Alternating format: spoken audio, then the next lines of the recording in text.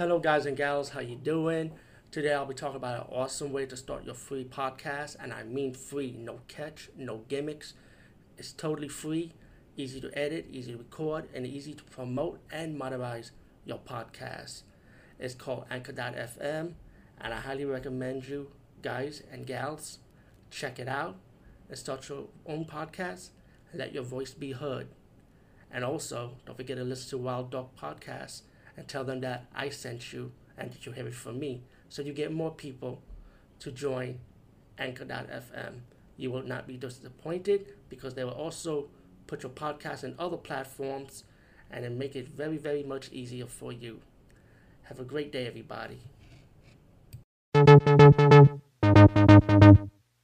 Everyone, I'll be talking about the movie Gen On. Ju-on, excuse me. And this is the first from my Ju-on collection of scary Japanese ghost movies.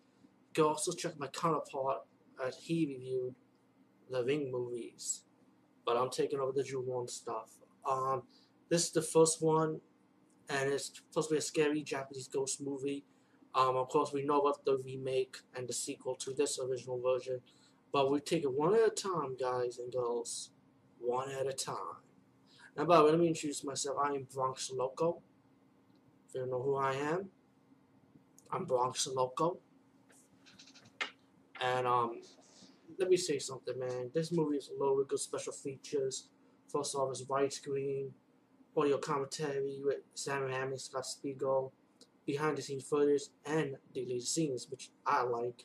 And then cast and crew interviews and la la la la la. Gallery and trailers, shit like that. And this is the original Japanese version movie, which the Grunge, the American remake, is based on, Ju-on. And the original Japanese version also had a sequel, Ju-on Part 2, which I'll talk about in a later video blog. Now, what I like about this movie is how they put it in chapters. You know, it's about a haunted house, about about this guy killed his wife, killed his kid, and I think he killed himself, if I'm corrected. And oh yeah, he killed a cat too. Now, anyone who enters this house and will get a curse and a very much evil energy, and the ghost of Kayako, if I say her name right, kills them, or pretty much make them disappear. Now, what makes this ghost movie different than all the other ghost movies in any country, it doesn't matter, is this one could be scary and creepy and fucked up, because this ghost could kill you any day, any night, whenever it fucking feels like it. And the ghost is an evil energy, it's attached to you. You know, if you could have 20 people inside this haunted house, and it's gonna kill you when it feels like it, you all got the negative energy. You can't escape it. Because Kayako is cursed.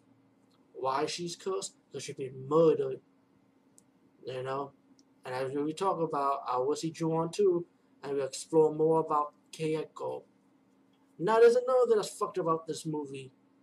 The ghost is kind of scary. When I first saw it, it was creepy.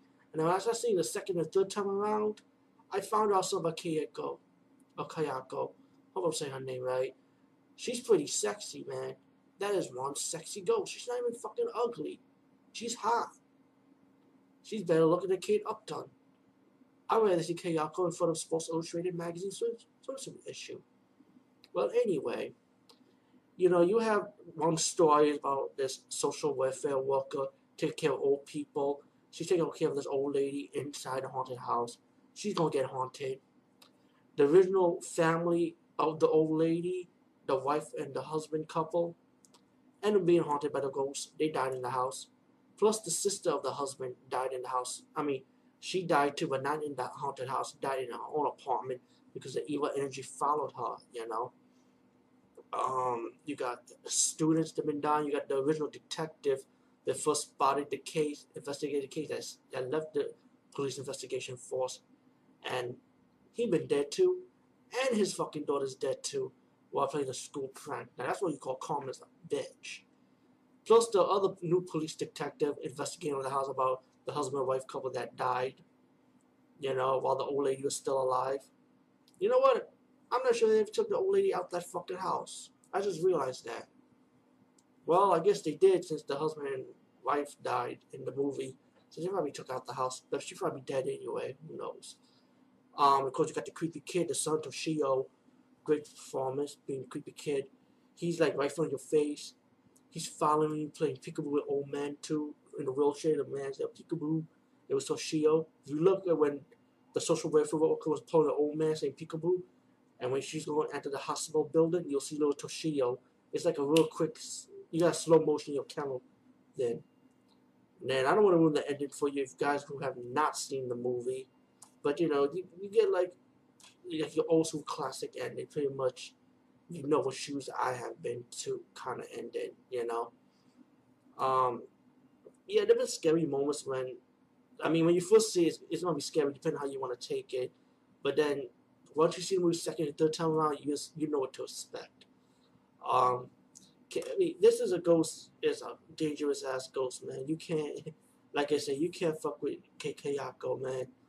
And pretty much that's all. That's my little movie talk, you know, of Drawn 2. I mean, excuse me, Drawn Part 1. And I want you guys to get this DVD. That's how it looks.